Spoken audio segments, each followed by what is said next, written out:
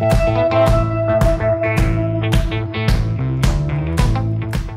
listening to Mike and Kristen, the podcast. I'm Mike, a musician, writer, and producer.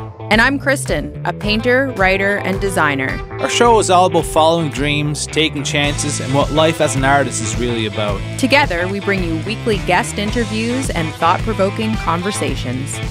Let's go!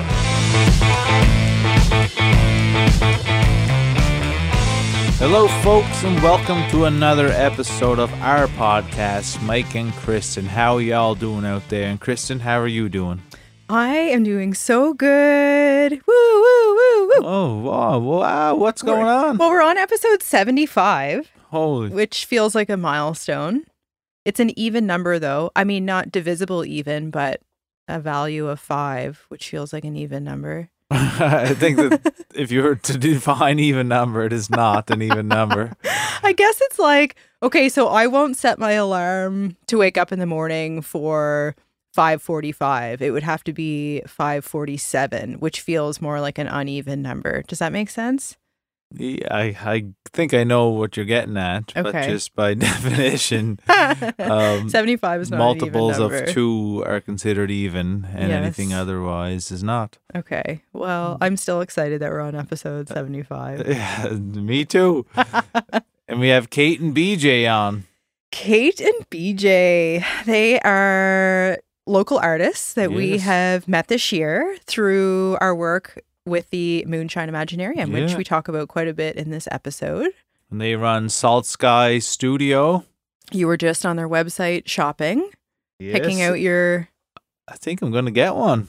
Oh, I thought you were looking over at the computer as though we weren't actually recording. You had that look in your eye, panic, but you were just bringing up the shopping channel here. Yeah, I'm looking at Mountain Glow. Bring that one to the Imaginarium, guys. I want to look at that one in person. You have an interested buyer in Mountain Glow. Yeah. But their work is so vibrant. I feel like, the word I was going to use the word it glows, so that was an accurate title. It's really unique, and their process, they're doing it together. Like, I don't know many other people who are a combined tag team that creates their art together. Yeah, we've certainly done lots of collaborations, but they're more one-offs. Like maybe you're co-writing a song with someone, but not every song is co-written with them. Mm-hmm. So Well, they've yeah, got each one of them does their specific part. Mm-hmm. BJ does the wood work, essentially creates the panels, and then Kate paints on them. And it's really unique and definitely worth checking out their website. Is it saltskystudio.com? Saltskystudio.com. It's in the show notes too. Yeah. But I really appreciated in particular chatting with Kate because she has a similar story to mine in having left a corporate gig to pursue this Yeah. life in the art. So it was just really comforting, I guess, to have someone that could relate to some of the ups and downs of what this life brings. But it certainly was a high moment to have them over, and we really look forward to the weekend and all the excitement that's going to happen at the Shore Club on Hubbard's Beach at the Yeah. Imaginarium. We are supposed to get more rain, shock, but it's Oh. 12 to 5, Friday, Saturday, and Sunday, and we'll just make the best of it. Yeah, we get into it a lot in this episode, what the Moonshine Imaginarium is, but Kate has been one of the essentially founders of it with us, and Luke at the Shore Club and Jared at the campground there. The Harnish clan. Yes, but they just describe just what they do and what you can expect to see at the Imaginarium with all of us together. Yeah, it's going to be a lot of fun. And we've had a fairly exciting week, you and I, Jeez, yeah. with a special award nomination for the podcast, which wouldn't have been possible without all of you amazing, beautiful folks listening. Yeah, we're nominated for the Media Arts Award for Music Nova Scotia Week. So we and we were interviewed by Katie Kelly, who won this award last year. Yeah, Katie actually texted me right away when the award nominations came out, and my first thought was, oh, Katie's nominated again. Like, there's no way. We don't stand a chance because she's a magical mermaid. But it's just, I'm still in a little bit of shock that her name is even on this list of recognition. But yeah, we're here. And we reached number 36 in the world for arts podcasts last week. Yeah, after that interview, I would say. That was pretty cool. A little bump in the algorithm. Yeah. So, but it's really just attributed to the guests we've had and how they show up, how honest they are. They're sharing their stories, and the listeners that are subscribing to the podcast. I mean, we just wouldn't be in this position if it weren't for all of the people around us that are making this happen. We got a Coast nomination too for the podcast and a few other things. So yeah, it's just been a great week. And I know you were at Blueberry Jam up in Cape Breton over last weekend and had a ball. Awesome. Yeah. Yeah. So much fun. Just playing a show to like 1,000 people who were just super excited. It was this perfect sunset and the stars came out. Heather Rankin performed right before us. Like, no pressure. Yeah, famous artists from the Rankin family performing in her hometown. Yeah, they were going crazy. Like, well, we'll just get up there and give it all we got, and yeah, it went awesome. Yeah, well, it's a good way to round out the summer. And that's kind of my last band summer gig. And then I got the show at Togetherland coming up in September 14th. Still some tickets left for that too, folks. That's going to be a super intimate evening. Bring your own booze. I'll be playing songs, telling stories, getting into the weeds of the songwriting. Ooh, weedy. Yeah. Well, we hope that we fill the room again. We've got Crabapple bringing food, and just come on down. Togetherland. Let's jump into this awesome chat with Kate and BJ, and yeah, they're two awesome people, just really, really kind, and it was really great to get to know them. Let's do it. Go.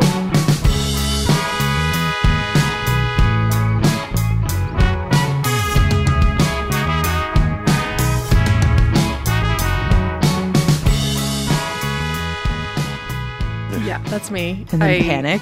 Did a presentation at Michelin once to like one of the head honchos that came through our plant, and they gave me a mic, but I had the headphones, so I was like listening to myself talk while I'm trying to give this big presentation, and I was freaking out. It didn't go well. My voice sounds beautiful. No, that was the opposite. That was the opposite. Yeah. It is distracting the first time that you hear yourself, but I'm getting more used to it now. Good. But I can appreciate what it would feel like to be first time sitting. Have you guys done podcasts before or interviews? We're not interesting. No. Well, that's not true, but this is a new experience for you today. 100%. Well, thank you for being willing to do something outside of the box with us Anything today. for the Imaginarium. Man. There you go. Yeah. Well, you're going to hear the word Imaginarium 150 times in the next hour. I think we need to describe what it means. We should. Do you want to start there?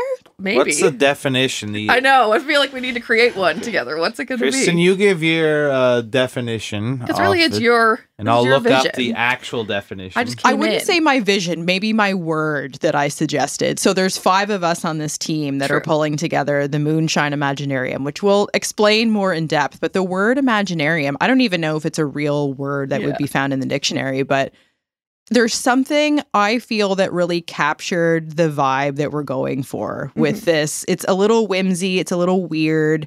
I almost feel like we're trying to create this circus-like event, a smaller scale for year one, but we have big dreams and ambitions of it growing into something. But it's a collection of imaginative, creative people, really, that are going to be offering this cool kind of arts festival style thing coming up this weekend. So the 25th, 26th, and 27th at Hubbard's Beach in the Moonshine Lodge, which let's talk about that because not only... I got to get into the actual definition. Okay. Oh, there is a definition is? for Oh, yeah, Imaginarium? yeah. Okay, Yeah, let's hear it. An Imaginarium is a place devoted to the imagination. There are various types of imaginaria, centers largely devoted to stimulating and cultivating the imagination towards scientific, artistic, commercial, recreation, or spiritual ends. I think we are capturing essentially all that. Ticks all the boxes. Yeah. That fits. Did you guys have any other definitions that you feel?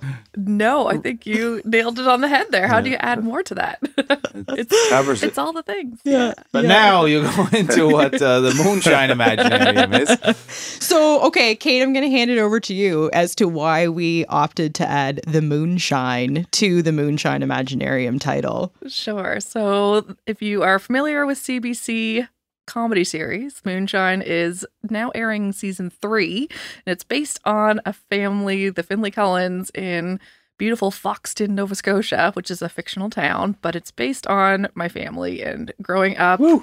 Running a campground and dance hall in rural Nova Scotia and all the shenanigans that goes along with that. So it's been 3 years they were here filming and brought the whole crew in the cast. And it's just been a lot of fun to see how they've kind of reimagined what I remember being life growing up on a campground and dance hall. So, yes, the plot is not 100% accurate, but the people definitely are. So if you want to know who's who, we can chat. But sure, we'll get into that after we turn the mics off. That's a good idea. So the show Moonshine, I guess, ended, and they had this beautiful lodge. It was part of the set, and it kind of got turned over to the campsite, to my understanding. And they reached out and to myself and Kristen and said, "Hey, would you be interested in creating something?" And we didn't know what that something was, but through brainstorming and bringing in yourself and some other minds, we came up with this multi-day festival of fun. Ultimately, a market style setup, music. I'll be performing. Kristen's doing live art. You will have a table set up here. Sure will. Yeah. Yeah, it's just a lot of fun. We have a henna artist, which is going to be there one day. Like, what are some of the other things, Kristen? We've got Erin Bulger's doing block printing, and her sister Beth does weaving, which is beautiful. So the Bulger sisters will be there. Their parents run Jennifer's of Nova Scotia, who Kate and BJ's work is now founded in. Oh, so nice. that's a little plug for all of that. Exactly. Our friend Sarah Mader has Fatty Cake Beauty, which is skincare made out of rendered beef tallow. So an interesting twist on skincare there. We've got Urban Fusion, Jennifer Blair with, she makes jewelry. Beautiful and we've got a yoga jewelry. instructor coming in, a photographer, a caricature artist. So it's kind of multi-purpose. So there's, food, music, entertainment, and Kate and BJ will be there, who are today's guests. So that's exciting. BJ, are you going to be there at the table as well? I'm not sure whether or not I'll be there with Kate. We do have small children that someone has to take care of. And we've been very fortunate the last little while with all the shows that we've been doing that we've had some grandparents sort of step up and be able to take care of them. But the first year that we were in the Hubbard's Market, we use it as sort of our date day. So I really enjoyed being there with Kate and sort of talking to the people about what we do and how we create our art. So hope to be there maybe 1 or 2 of the days. I also have a full-time job outside of this. So I know that there's one day that I will be working, so I won't be available. But hopefully I'll be able to get down there, and as well as sort of show what we do and what we sell and how we do it, but also get to enjoy some of the stuff that is going to be offered down there. Like it's a beautiful location. I don't think there would be a nicer one around that I'm aware of. Right on the water. It's Right on beautiful. Hubbard's Beach. It's gorgeous. It's so it'd be a beautiful location just to be, and then to also see all the creators there and get to taste, sample, listen to music while you do all that is just going to be fantastic. So I hope a lot of people come out and really take it in. The Shore Club is one of those iconic venues, and Mike's band, the Town Heroes, was just there last weekend. And I was saying to him, it's one of those places that you go where before the band even starts, you're enamored by the venue. Like the history, there's something, you feel it before the party even starts. And I have that same kind of feeling with the Moonshine Lodge, where you go in and you kind of feel like whatever happens in here, great. But I'm just happy to be in the presence of the energy in this building. So I don't know if you guys had that first impression or not when the movie set up. Yeah, because I never got to go in when they were filming. It just wasn't accessible. But going in with you and Jared and a few of the other people from the team, it was just exactly the right vibe and feeling that you get from the Shore Club and from all the buildings that kind of exist in that area. So basically the kitchen that they recreated for the show could be my aunt and uncle's kitchen. It's all the things down to the small details. And it's just, it's perfect. Can't believe it's only a 3 or 4 year old building. It feels like it's been there forever. And this can turn into something annual too. Like that's what we're hoping. Like we want to see how this goes. And we unfortunately had our first event, the test run, which we were calling it, was canceled because basically the floods happened right then, that same weekend, and we weren't able to run it. But this is ultimately a test run, but we know it's going to be a successful test run. It's like putting on a play without doing a dress rehearsal, basically, but we'll be fine. We're ready to roll, yeah. And I think in Nova Scotia, you're always worried about the weather, but that's why it's great that we're inside. So even if it's a bad day, if you're in and around the area, need something to do, this is perfect. We offer a lot of different things, so it's going to be great. I want to ask about the show, The Moonshine. Was your family approached about like telling your story, or how much of this are you comfortable with the show revealing? Like, how did that conversation look? Well, it isn't directly my wing of the family, my branch. It was more my uncle and his wife, Barb, and their kids. So Sherry Elwood, who's the writer and creator of Moonshine, she's Barb's eldest daughter, and she basically modeled this on her experience growing up as I had no a daughter idea of the campground. So she did it really well. Obviously, it's, true to reality, but just quirky enough that, it's, a little tongue-in-cheek and not completely characterizing everybody. But, no one in my immediate family, my group of 4, have made an appearance, except I think there might be a doctor character that maybe could be my brother, but we'll see what happens. But yeah, so it was a pretty seamless thing. I mean, when I watch the show, I'm like, okay, that's my cousin so-and-so, and that's my great aunt, and I can pick out who the characters are. But it's that accurate? Some of the details of them are definitely accurate. So, and obviously the location, just watching all the, the cut footage that they have driving around the local area, that's really cool too. And my cousin Jim is Terry, the police officer, and he's my cousin from the other side because Nova Scotia's small like that. But he's an actor based in Toronto, so he plays Terry, and he, it's kind of neat to see him part of that family, which is not where I see him being. But yeah, so it all was very natural, I think, to come together like that, and so many funny things happen. I think I've told you a couple random stories about life growing up with, a small business like that in a small town, and you get to do really random things to keep things functioning. So it's pretty fun to see it on screen. Well, the Shore Club now is on what year? This is 76. 76. Yeah. And then it was 10 years before that we were serving lobsters on the beach. So it's really 86 years of serving lobsters, and then 76 for the dance hall. So it's been, so been a minute. Was the hall initially built to serve the lobsters? Like that was the function? So it was built to be a dance hall because that was a thing of the times, big band dances. Men had to come in jackets and suits and, with their date, you had to have your dance card. And they built just the main hall first and then added the bar section on about 10 years later to kind of house more people. But it was just after the war. My grandfather was a dairy farmer, and just decided, what do we do next? Dug a hole one summer and brought these boat builders in from the shore, and they built the Shore Club with parts left over from the Debert Air Force. I'm not sure actually what it was, but it pieces in for wherever they could get it, and I think it was a very short amount of time they got it up and running, and then August we opened the doors and it's been going. So unreal. Yeah, it's a really cool legacy to be part of. It's really fun. Today's episode is brought to you by the amazing Wilson's Coastal Club. This resort has 8 cottages ranging from bachelor to 3-bedroom units, so you can take the whole family along, including your fur babies. Dogs are welcome. Mallory and Kyle, the owners, are 2 awesome people who have created the perfect getaway for you. And we've stayed there ourselves, and, we felt like two little kids on vacation. This hidden gem is right on the ocean. They've got a private beach with loungers for all of their guests, e-bikes, and all of the water sports like stand-up paddleboards, kayaking, swimming, and the ambient sound of the waves. A lot of wildlife there, too. Loons, Ducks, seals, cranes, deer, bunnies, and more bunnies! woo!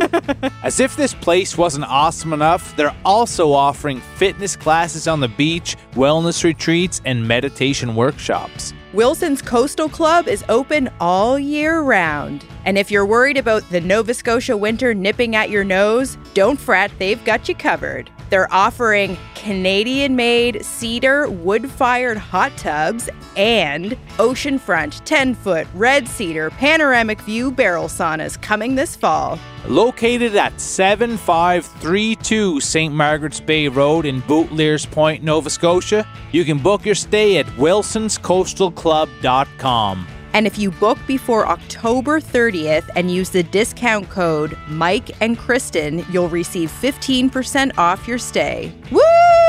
Private beach! Bonfires! Whoa, good times in the Maritimes! S'mores! Woo!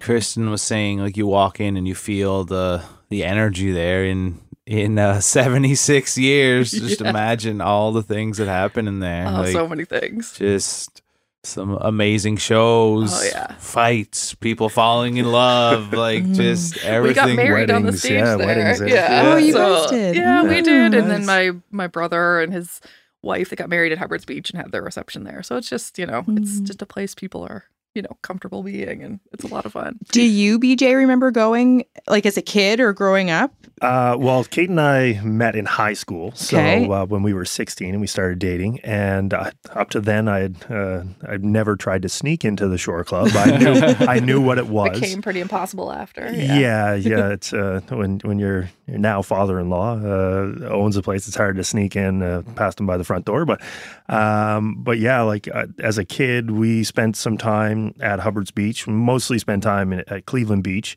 So we were down around the area. It was always beautiful. We ended up in high school meeting, like I said, and then sort of from that moment on, I was part of the family, and now, as far as working at the Shore Club, washing dishes or, mowing the lawn, working for Reese doing maintenance. So I've been... So they put you to work immediately. They did, but you know what? Honestly, I come from a family of people who have all been very hard workers and enjoy helping family. So for me to sort of jump in and be a part of it, it was special for them to treat me like family, even when I was 16 years old. So it's a pretty amazing family when it comes to that type of stuff. But just heads up, if my dad ever says, "Do you have 5 minutes?" Say yeah, no, it's more like you an don't. hour to two. It's a job you can't pay someone to do. You so never it's your know what you're job. going to get into. So Luke hasn't asked me for 5 minutes yet.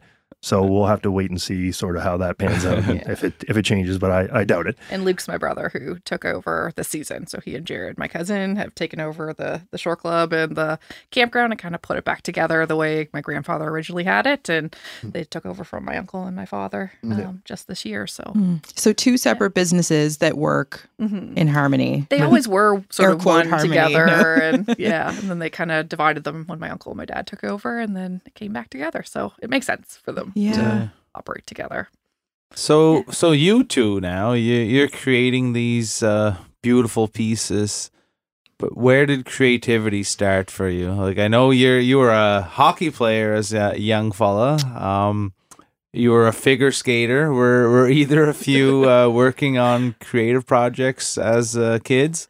No, I think like most kids, everybody's interested in creating things. In high school, when it got to the point of, choose what you want to do for your life as an 18-year-old, I almost went into art school instead of what I ended up doing. But I went the practical route and kind of fell down the engineering hole, which I enjoyed, but something called me back and it became this way. So my aunt, she's also an engineer turned artist. She's a glass artist based in Colorado. So I think seeing her journey and how she was able to go from the science route to back to the art route kind of always stuck with me, and people told me how similar we were. So And for myself, I grew up, as you said, sort of playing hockey, spending more time at the rink than anywhere. Yeah. And my uncle owned a flooring company. And when I was young, hockey was expensive and, times were tight with the family. Yeah. So I would go to work every summer and they would keep all the money that I made or that I earned. And then they would essentially help pay for my hockey during the winter season. So major midget hockey now is, you're paying a lot. Back then it was a lot for us. And I guess times are getting, or at least the hockey itself is becoming more popular and there's more traveling, more costs associated with it. But so I laid hardwood flooring. And my uncles, like I said, we'd always help one another out if someone needed to build a shed or a garage or a house. Yeah. So, at 8 or 9 years old, I remember hanging drywall. And at 15, you're running electrical wires and putting in plugs and building walls with the family. So I always had a real enjoyment of building and creating, even though, at that point in time, it was only house projects, put a wall up or do something like that, working with my hands. So during the pandemic, we were sort of dabbling around and playing with some stuff. And my kids asked me to build a squirrel picnic table so they could feed Chippy out in the yard. And I thought, what a great way to get outside of the house so we don't all go crazy. Yeah. And so I built it. And when I was done, I had some leftover lumber. And I sort of put it all together and I thought I'll just run it through a planer and make a cutting board out of it. And then I thought, that's a terrible idea with pine. Pine doesn't really work that way. So I showed Kate and I said, Kate, is there anything that you could do with this? And she looked at it and it didn't take very long. That creative mind of hers just sort of took right over and she said, I'm going to paint it to look like Hubbard's Beach. And from that moment on, after she painstakingly, when it was all put together, painted each individual board, she asked if I could build one and not put it together first so she could paint it a little bit cleaner. And that's kind of where it stemmed from. So pandemic project, squirrel picnic table. It's kind of fun. Was there, when you finished the first piece there, Kate, was there like an aha moment? Like, oh my God, this is something. I remember looking at that one thinking, wow, this is so good. Like, oh, this is going to be so great. And we held on to it. And now I look at it and think, oh, wow, how far we've come, because it really was not well done. But yeah, I think we were immediately drawn to that style because it let him be creative and do his woodworking piece. And then I like clean lines and bright colors, and it kind of was a really fun, different kind of canvas and made me have to think a little hard. It let me use that problem solving part of my brain that I like. And we really just saw the potential for it to be something. And we hear that a lot. I've never seen anything like this before. And I don't always know if that's a good thing that people are saying or a bad thing. Good. But it's good. But it is definitely unique. And it's just a fun way to kind of, take things that are out there and break them down and make them a little bit more abstract. And you get to collaborate together. That's exactly. beautiful. Yeah, so far it's been really good. Sometimes there's a production problem where I can't keep up with how quickly she can paint and get stuff turned out. And then other times I sit idle and we try to work together. And Kate's really the driving force behind, all the social media stuff, booking shows, planning the Imaginarium and helping out with that, as well as looking at doing some other ventures. But I'm not the greatest with technology. So I try to stay in my lane and I work and do all of my woodworking. And then if we have like a creative idea and Kate says, hey, let's try this.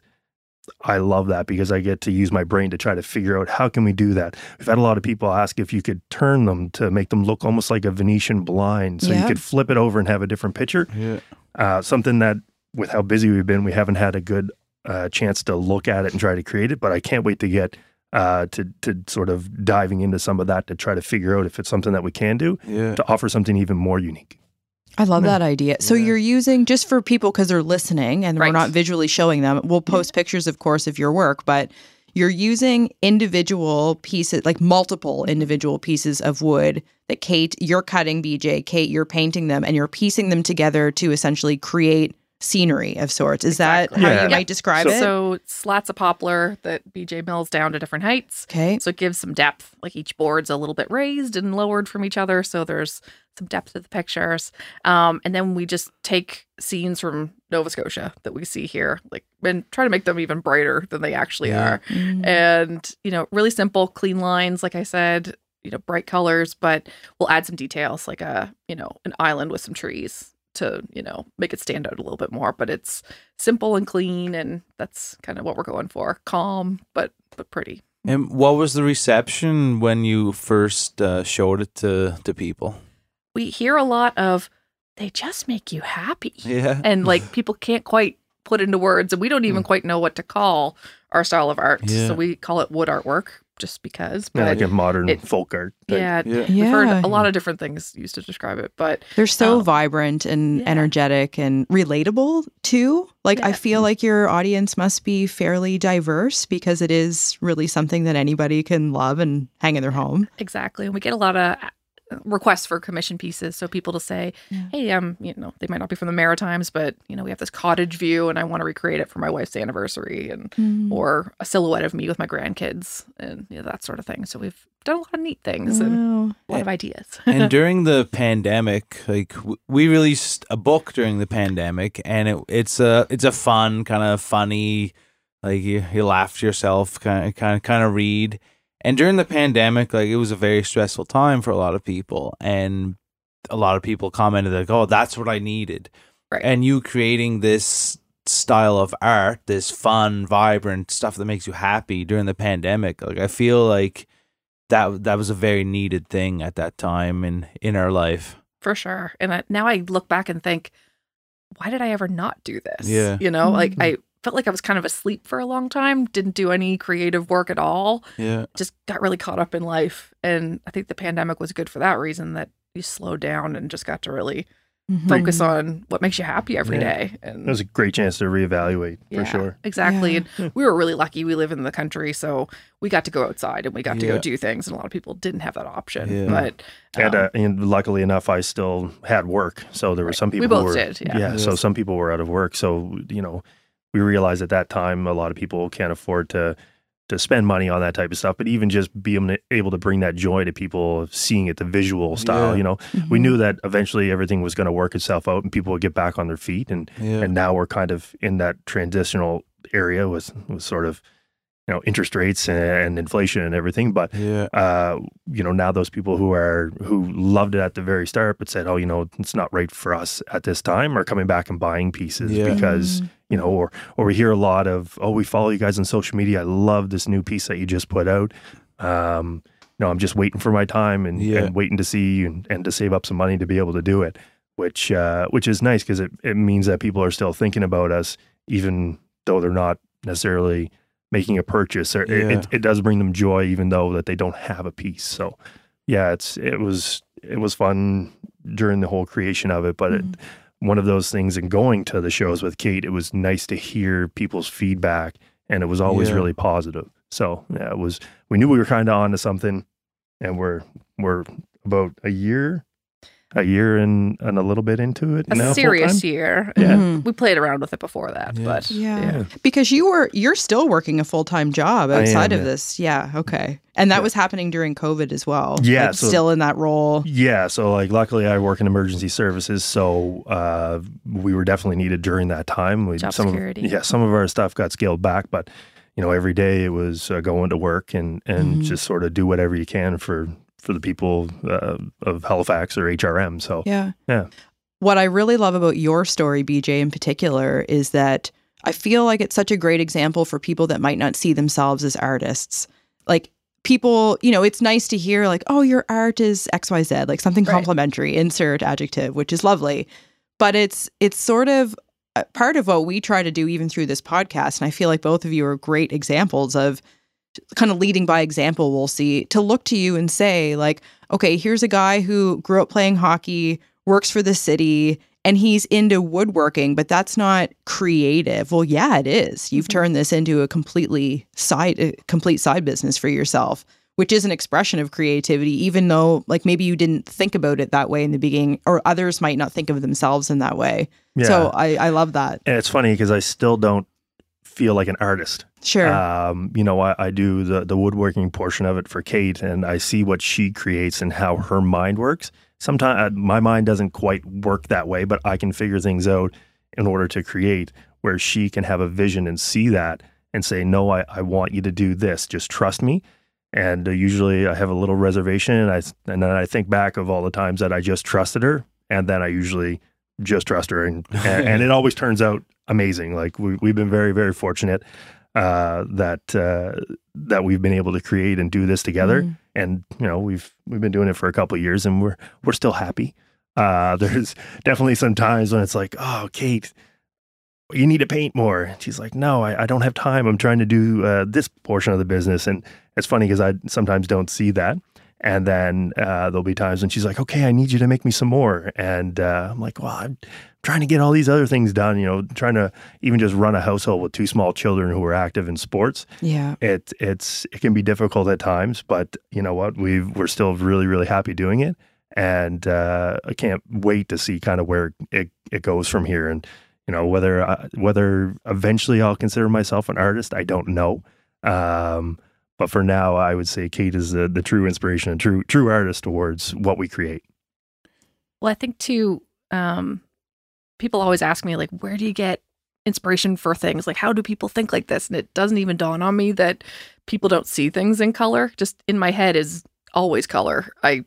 When I'm hearing words, it's not that synesthesia. It's not synesthesia level, but it's, when I picture things, I picture it as color moving in my head. So I'll see someone's shirt and I'm like, oh, those are colors I want to paint, or, a wallpaper or whatever. Like the bottles at the Moonshine Lodge. Because we both took pictures of those because they're such great colors. And I think I think that was always there. I just never had an outlet to put it into. So now it's great. It's kind of like, backlog of thoughts and ideas kind of coming out. So you see, it seems like it's a perfect pairing to be able to create this. Yeah. And I see in you, BJ, like you're very good at putting the trust into Kate, which is a necessary thing in a partnership. Like knowing these are my roles, this is what I stick to, and she's going to do that. And I've learned that with Kristen in all the things we do. It's like, okay, I'm not good at this. I have to recognize that, right,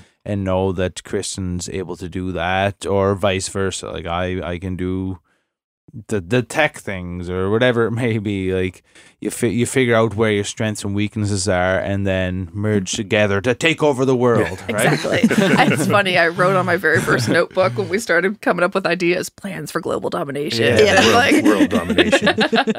Yeah. So that's very true. And you too, Kate, were coming from a corporate background, more or less. So talk about that transition. Yeah. So like I said, I studied engineering, and then I went out into the world and started working for Michelin, a really great company here in Nova Scotia. I mean, worldwide company, but, had a great footprint here in the province. And it was a great job. And, I got to do a lot of really neat things and moved around the province and got to go some, places around the world to see things, and just got comfortable in that role for a long time, and really enjoyed it. But something just was always quite not right. I wouldn't say imposter syndrome in the true definition, that I knew I could do the work and I was good at it, but it didn't feel authentic to me, I think, fully all the time. There was something that I wanted to express that I couldn't do in that environment. So I loved my experience there. I wouldn't change it because it got me to where I am now, but it's very different when I think about even a year ago when I was still in that role, and now where I am now, in this artist life. So it's like almost like a completely different life going from one to the other. And I know you had a similar background, Kristen, and I'm sure you feel kind of the same way. But yeah, it's so relatable, and there's a few people really that I can talk to about that have such a vast background in something. And I want to ask you, because this is something I thought about a lot when I was in my government role, was I wish I wanted this. Like, I wish that I did feel connected to that work, because like you, I was really good at my job. Exactly. And if I was passionate about it, I could have gone to the top. I know, and I don't say that of ego. It's just that was the path I was on. Yeah, and exactly. Although a lot of the work and the relationship building came naturally to me, I had that same niggling of like, I just don't quite fit in here. Like, especially in politics, there's a lot of, digging up opposition research. And that would be something on my task list that day. And I'm like, I feel really icky about this. Like, I want community. I want kindness. My values didn't align with the role, even though I was quite capable of the tasks. So I don't know, like, are there parts of that job that you miss? Like, even though it may not have felt completely in alignment, there obviously are parts of it that you enjoyed and were good at. I mean, I think I worked with people from all over the world all the time. If I needed something, there was always a team I could call or a person. Even when I was in pretty individual roles with that company, I was always working with people. So I think the biggest change I've noticed is just it can feel really lonely when you're an artist because you're wondering, like, what am I doing? You have no one to just bounce those quick ideas or questions off of.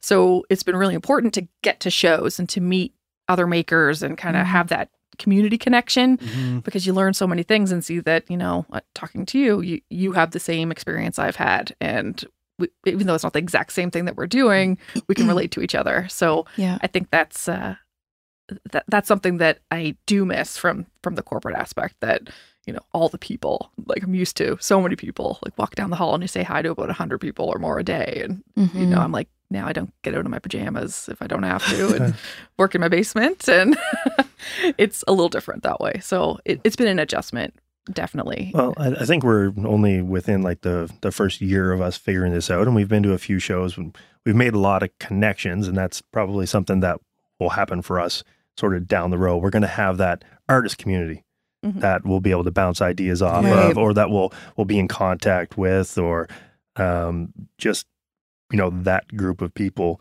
It may take a little bit of time for us to really get out there, and we're trying to get out there as much as we can and doing a bunch of different shows. But I think it's out there.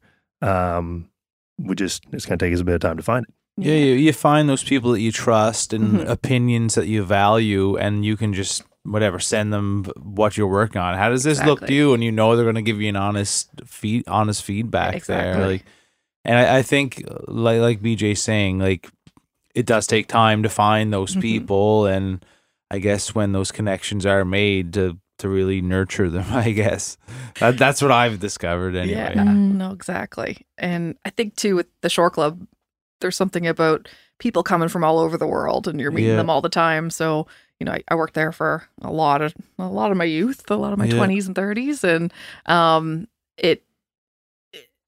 I find we're kind of getting back into that now. The connecting with other people and getting to reach out and see where they're from and what they do and ask questions, and that just feels pretty natural and pretty. It's the exciting part. I love going to shows so I can chat with people and talk, even though the introvert part of me needs a lot of recovery from that, but that's what the basement pajamas are for. Exactly. Basement pajamas, got a podcast or a audiobook and we're good to go. But exactly. How important is time to you?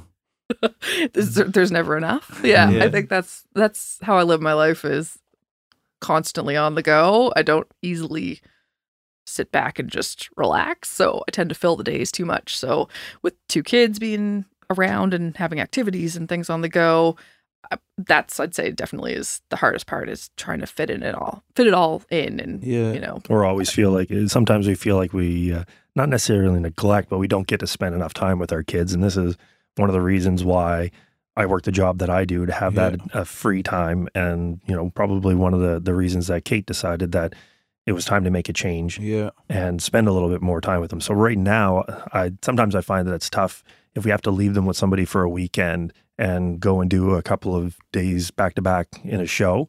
But I don't know, Kate, if that's something that you get, but I'm gone 25% of the time, and Kate's kind of on her own with the kids and trying to get this business sort of started and off the ground, as well as find time to paint and time to, the other ventures that we're looking at doing when it comes to the business as well. So there's never enough time. I have no shortage of ideas of things I want to do. It's just, pausing to take a breath and let it let it happen. I think that's It's bittersweet. Yeah. I feel like if I could realize all of the ideas I have, it would be epic. right. But, Yeah. like, I feel like my brain is on fire all the time, but the actual production of that is time is one of the things. But resistance, like Mike, you referenced the War of Art. Is it the War of Art or Art of War? Because I know there's both books. The War of Art. The War of Art. Yeah. So it talks a lot about overcoming resistance and how common it is in creative people. And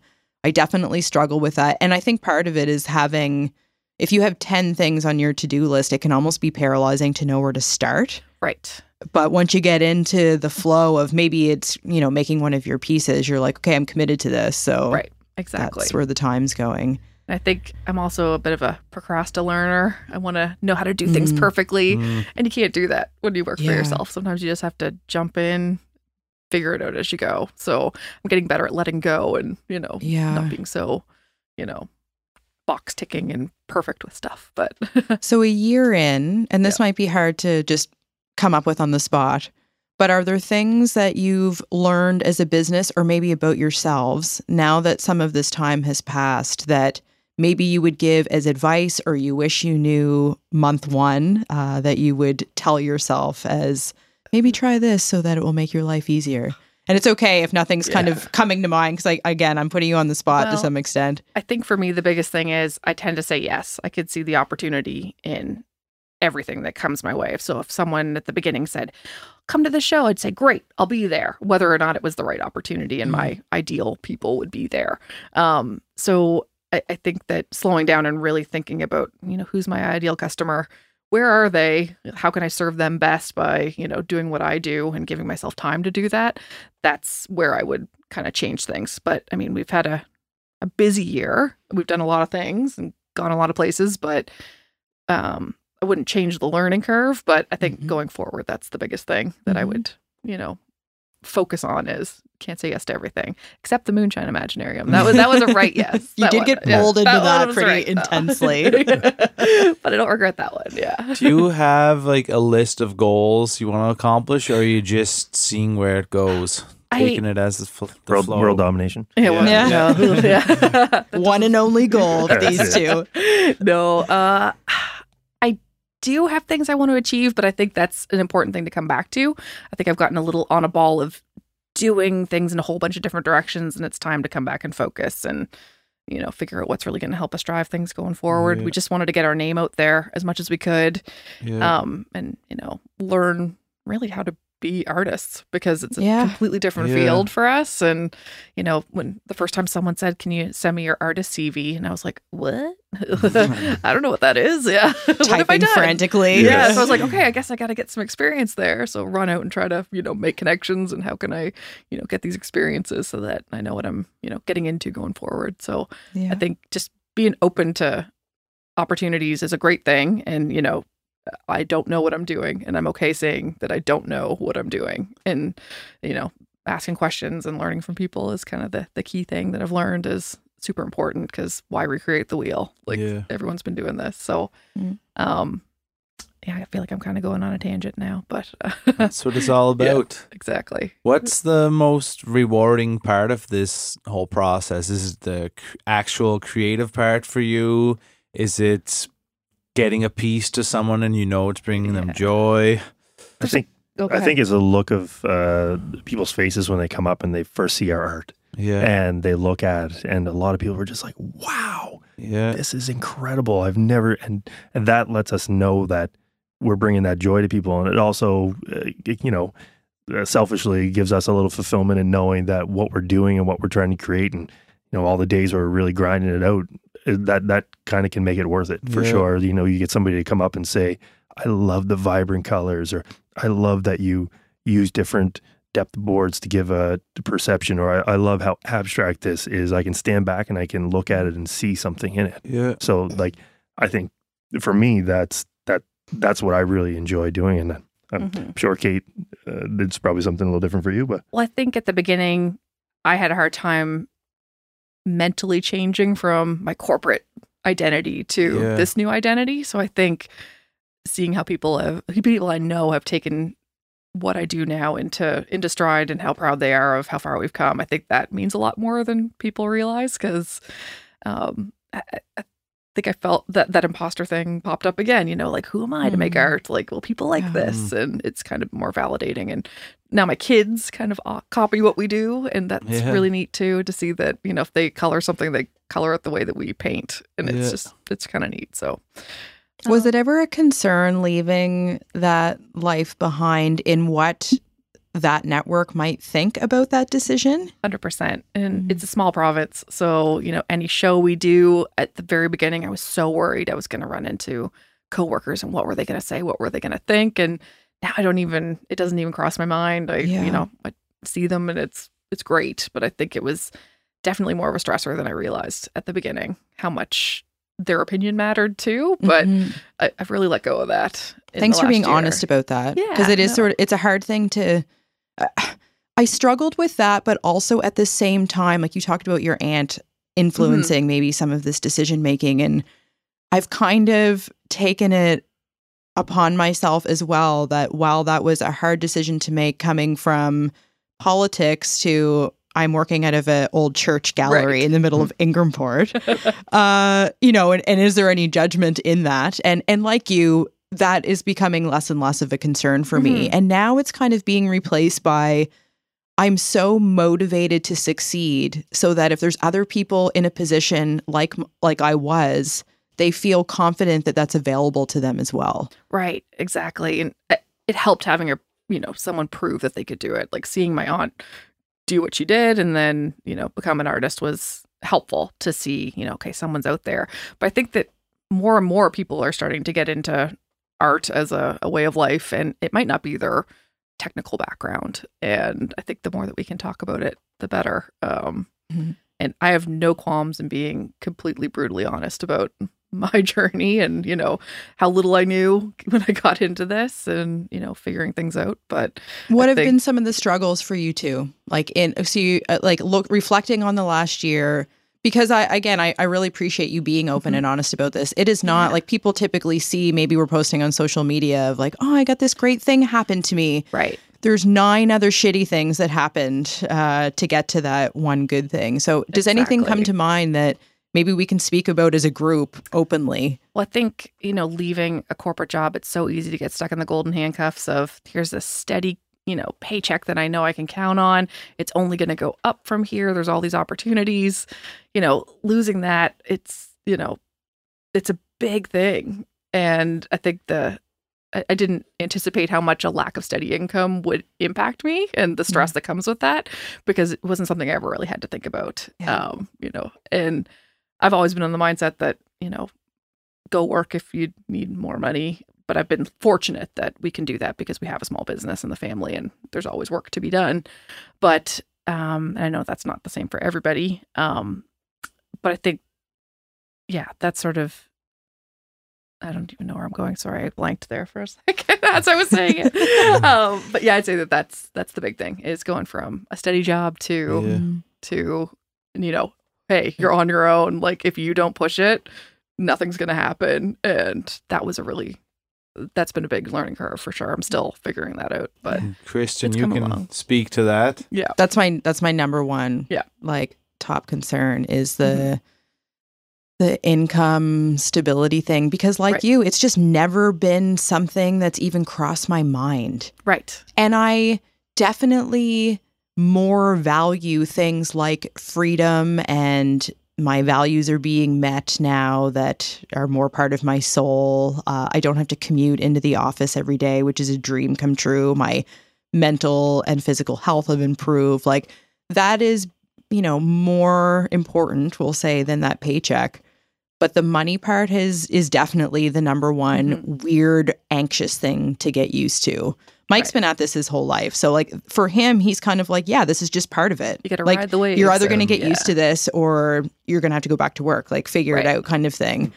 But I'm still only maybe a year and a half in as well of doing this full time. So it's a hard thing to get your brain to just create a new wrinkle in there. Right. I don't know. And BJ, I'm curious too, because you're still in this sort of corporate 9 to 5 world. I know you're working from home more so, it sounds like? Well, so I work for the fire department in Halifax. Okay. So typically our shifts in the city are 1 24-hour shift and then 72 hours off. So in that time off is typically when I would be trying to create some pieces for Kate to paint.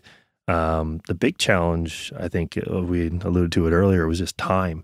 Our pieces take a very long time to create and make.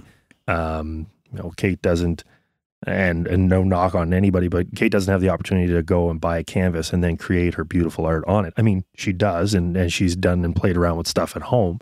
But she has to wait for me to complete all that. And then when I'm done, it can take her 3-4 hours, depending on the size of the piece, to paint.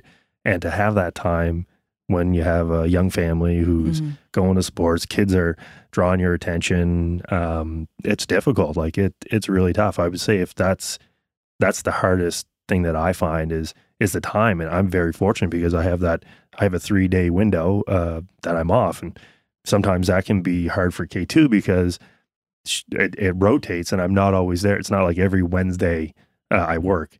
It rotates all the way through. So different days of the week I'm working and different days I'm off. So it's hard for her to get into a routine, even like Monday to Friday, the 9 to 5, I'm going to paint or I'm going to create or I'm going to work on the website or I'm going to, work on getting us prints and all these other ideas that she has. It's tough because she, I could be coming home and I could have been up all night. I could be exhausted or, I could have had a real bad shift and just need a little bit of time to decompress. So I know that that's certainly a strain for her. And again, that all comes back to the lack of time and how much time it really takes if you want to dive into something, and I'm sure you can allude to it too, it takes a lot of time to create a piece. Mm-hmm. So it's not like you just go downstairs and you work 5-6 minutes on it and boom, it's done. Sometimes it takes her an hour or two to go downstairs and paint, and then I have the kids. We try to, hit up Hubbard's Beach and do some fun stuff. But then every once in a while, it's like, oh, we want mom. Can mom come and do stuff? And I'm like, okay, guys, she just needs a little bit. But she'll come and there have been many times when we've been at the beach and Kate's painting a piece. And then when she's done painting, she jumps in the car and drives over and spends an hour or two at the beach with us. And then it's like, I got to go back and paint details on this. So we're still there at the beach and she drives home and does her work. And then we come home with the kids. And so it's the time for us is probably the thing that I find the biggest challenge on and to manage. I'm not a great manager of time myself anyway, so I can get distracted really easy with everything else that has to go on in our house as well as the creation. So, yeah. So when you say you work for the fire department, are you a firefighter? Or? I am, yes. Okay. Yeah. So I work, I've been doing that now. I'm in my 8 years. Yeah. Nice. 8 years, yeah. So you are potentially putting out a fire, literally, and then coming home and working on your art. Yeah. So and the guys at the station know that sometimes he has to bring pieces that aren't quite finished. If he has to drop a frame off to the painter, I was going to ask you about this. He'll fill them and sand them at the station. I haven't been able to talk them into sort of an assembly line for them to help me out. But they have helped. They're very very receptive. Yeah. They luckily. If you're at a fire station for 24 hours, you've got a lot of duties, and obviously when the toner goes off or when a call comes in, you go. But we do have that little bit of flexibility where you can work a little bit while you're working, as long as you have all your duties done and the station's clean. And so very, very fortunate that way as well. But yeah, it's an interesting dynamic, and all the guys at the fire department that I work with are super supportive. So they really are. We've some of them have bought pieces from us. Some of them just are sometimes there just to pump my tires up when I'm a little low. So it's nice. Yeah, having a good support network is crucial for sure. Yeah, I mean they're like my family. So I'm there 24 hours, so full 8 a.m. until 8 a.m. and I'm with them for 24 hours at least, twice a week. Yeah. So yeah, they're definitely a family, and there's somebody or there are people that I sort of bounce ideas off of. They'll give their honest opinion, which is nice. Most firefighters will tell you how it is. And it's great. So, like I said, super supportive, lucky to be sort of where I'm posted now. But yeah, it's... Wow. Were they supportive right off the bat, or were they a little confused? No, 100% right off the bat. And it's kind of like that...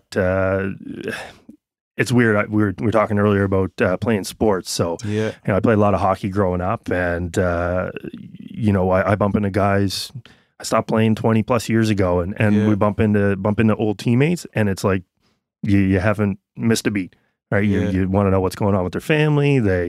It's just you have that team mentality, and I find with the fire service and the crew that I work with, it's that team mentality. Now, not every day we don't do a lot of stuff outside of the fire department, but when you're there, those are the people you rely on. So it's like when I'm at home, I rely on Kate relies on me, and we work together as a team. So like I said, very, very fortunate. It's we're not sitting far away from where I did a lot of work with the wildfires. So spend a bit of time working on those. So you could be in the woods, and then you come home, and it's you got to create some art or go build some stuff, and that's that can also be a decompression as well. So when I get home after a long shift, maybe I just need to go out and build a few things, and then I'm good. So, but yeah, it's. So you were on the ground out here? Yes, for a day or so.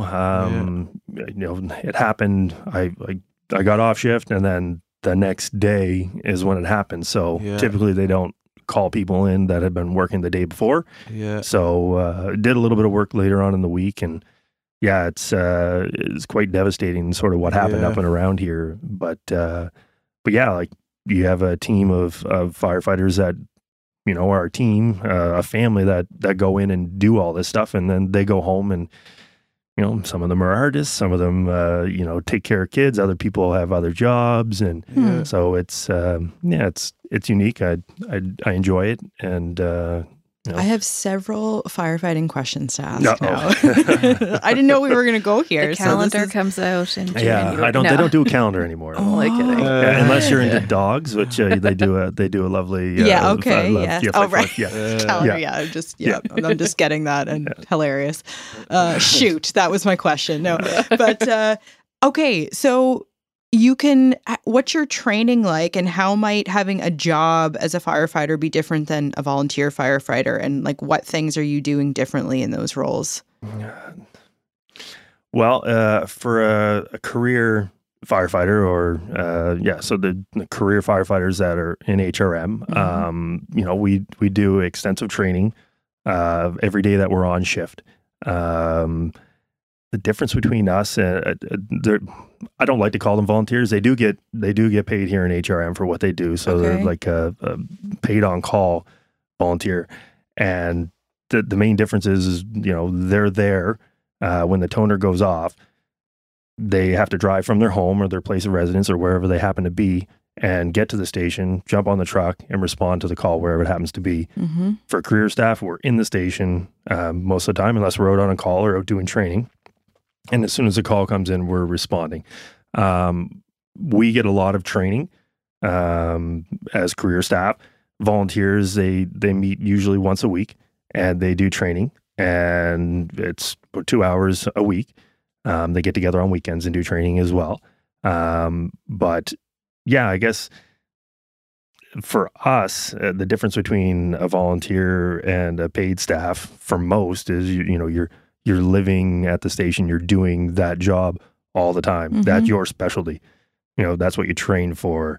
As a volunteer, somebody could be a plumber, somebody could be an electrician, they could be a lawyer, a doctor, helping their community. And don't get me wrong, I started as a volunteer. Yeah. So I volunteered in Lakeside for about 13 years before I got hired on. So there's some really great people that work as volunteers, and they did a lot of the work around here. We're just on the other side of the road from Westwood, so they did a lot of work, and they shouldered a lot of the load, because meanwhile the rest of the city still has its everyday problems, and that the career staff were taken care of. So right. But yeah, I would say the big thing is probably training, and then we're there to immediately respond where they still have to get to the station. Mm-hmm. But yeah. Gosh, what an exciting life you guys have. Well, you know what? Some days it's slow and you don't get a call at all the entire day. And then other times, you can be up all night, or you can have 20 calls. Like my station was one of the stations that was involved with some of the floods that happened in Bedford, and pulling people out of the mall and out of some of the homes that were hit with 8 feet of water. So, they were up all night working and doing what we do best. And, they get home the next day and they're exhausted. Maybe they need to sleep for a few hours, but then they're right back into whatever they do outside. You don't think of a firefighter fighting floods. Right. I think it's new for us. It's funny because, and I'm going to toot my own horn here, but I got back because I was on vacation when all this happened, and I asked them why they never used the harbor hopper to go and rescue anybody. Right. I'm like, guys, I've got all kinds of good ideas. Why did no one come to me? That's a great idea. Right? And hopefully, like the thing is now is when something like this happened, like the wildfires, what you want to do is you want to make sure that you're better next time. So I said, I don't know who we need to bring this up to. Do I need to talk to somebody, or the captains that are at the station? Can you guys pass this along? Like, this is a great idea. Well, you don't have to tell them I did it. I know inside that I came up with this idea, but it would definitely have helped. Use anything you have, really and truly. Right? Wow. Well, it's out there now. Yeah. The idea is public. Yeah, HR, you're on blast. You better start using the harbor hopper to rescue flood people. Hopefully we don't get any more floods. We're done. Let's be done with Love those. it. I'm also happy to hear that you've been able to take a vacation at some point. So is that tricky to fit into or is vacation going down to the Hubbard's Beach? And that that's was pretty much our vacation, or he switches days so we can go to a show in Toronto or something. Yeah. So that's vacation. Yeah. Do you like to take in other art? Oh yeah. I think that's the big thing. Like I would go to all these shows just to see the things if we weren't showing ourselves. But we collect art. So we saw your work at the Peggy's Cove Festival of the Arts kickoff. Yeah. And we were there, and I think we bought 3 pieces at that show, and it just our whole house is floor to ceiling, gallery walls. Yeah, not a lot of wall space left. No, I love it. No. So that's good. It's colorful. Exactly. So I like busy and lots of things to look at. Yeah. And so what about other forms of art, like taking in music or whatever it may be? For sure, we've been to a few Town Hero shows and lots of other ones. And absolutely. And I think like theater and music and all those different things are really important to us. Even sport, watching. Do you find it gets the creative juices going? Inspires you? It's because it's so different, and seeing how people are so creative in different aspects. Like no one would pay to listen to me as a musician because it'd be brutal. But just, people who could pick up a guitar and play it just baffles me because I'm like, what are those things? So, just seeing people do what they do best is just incredible. What about, I know time is a challenge for probably every living human being would say this, but like I struggle with allowing myself to experiment with something new. Yes. And you guys have struck gold with your, like, this is what we offer. It's unique. People are into it and you're enjoying it yourselves. But that can also create a little bit of a barrier to see what else could be. Is that something you relate to? I definitely do, because I have so many other things, like, you go down the Instagram rabbit hole of seeing, this person does this really neat thing. I'd love to try something like that. Like, I've collected so many things that I want to try to do, like, block printing and seeing what Erin does. Like, I'd love to figure that out and, get to play with it. But allowing yourself time to just play for no purpose, just to learn something new, that I've got to get more of that time into my day. And having the kids is great because they'll say, hey, we have these perler beads, let's play. And it forces you just to sit down and use whatever that medium is. And it's, something different. So kids are good that way, that they kind of force you to be creative in different ways. But it's, I think there's a limit to what we can create with how we build things because it's so time consuming. So having other ways to kind of be creative in the moment and more instantaneously, I think is what I need going forward, so we can create some other things. But there hasn't, we've been really busy with creating the art pieces, or at least for myself on the building and construction side of it. So there isn't a whole lot of time to play and just sort of create and take an hour or two to just build something that I feel like building that I've always wanted to build. So hopefully we get to a point where that can take place a little bit more frequently, that chance to just play. But yeah, like I enjoy building things. It doesn't even need to be a piece of art. It could be a bench. It could be a table. For squirrels. For squirrel. There's a very lucrative market for squirrel furniture. So That's what I my don't know if I friend want to. has said, I don't know if I can tap into that yet or not. But yeah, just little creative things like that. When we first started off, it was building bird houses, and I would build the squirrel picnic tables and building like towel ladders and all these things. And then the day that we sort of struck gold with what we're doing now, it was like, okay, I can probably put some of this stuff on the shelf and just focus on this for a little while. But I'd really like to get back to doing some of that other just random creating, just for the sake of doing it. And it doesn't need to be sold as a piece. It's just something that I'd like to do to challenge myself and to work those parts of my brain that sometimes don't always get the thought processes like we do when we just create our original art. So Sure. yeah. So it'd be, I love taking classes too. So like, try something completely different and, get out there and learn from someone who that's what they do every day. So I might never do cyanotype as an art form, but it's fun to learn the process from someone who that is what they do. So yeah, you might take little pieces of it from it and put it into your own in some way. Yeah, learn a technique or something that, I never thought of that. Just get you kind of thinking outside the box. So and we have a very formed box for our artwork. So yeah, I mean, we've been to some shows where other artists that do woodworking have been like, "Hey, you should try this," or have you thought about doing this? And it's like, oh, you know what? No, I haven't, because I've been just focusing on that one thing. And like I said, it'd be nice to sort of play around with some stuff and to see what works and what kind of makes things easier, right? Like I said, it takes a lot of time for us to create a piece. One of our standard pieces can take 4 to 5 hours from start to finish to create, with the building, the painting, and then the finished product. So, it'd be nice to create and do some things that can help us expedite that, so that we can spend a little bit more time either with the kids or playing or tinkering around with other things. So yeah. So it's great and that's kind of why Kate was saying earlier about getting out and going to some shows and just chatting with other makers and other artists. It's just there's never not a failed opportunity, but there's never. I'm not even sure. Even shows or maybe they weren't lucrative financially, we're gonna learn something or make a connection. We always walk away with something concrete that we got out of that experience. A lesson.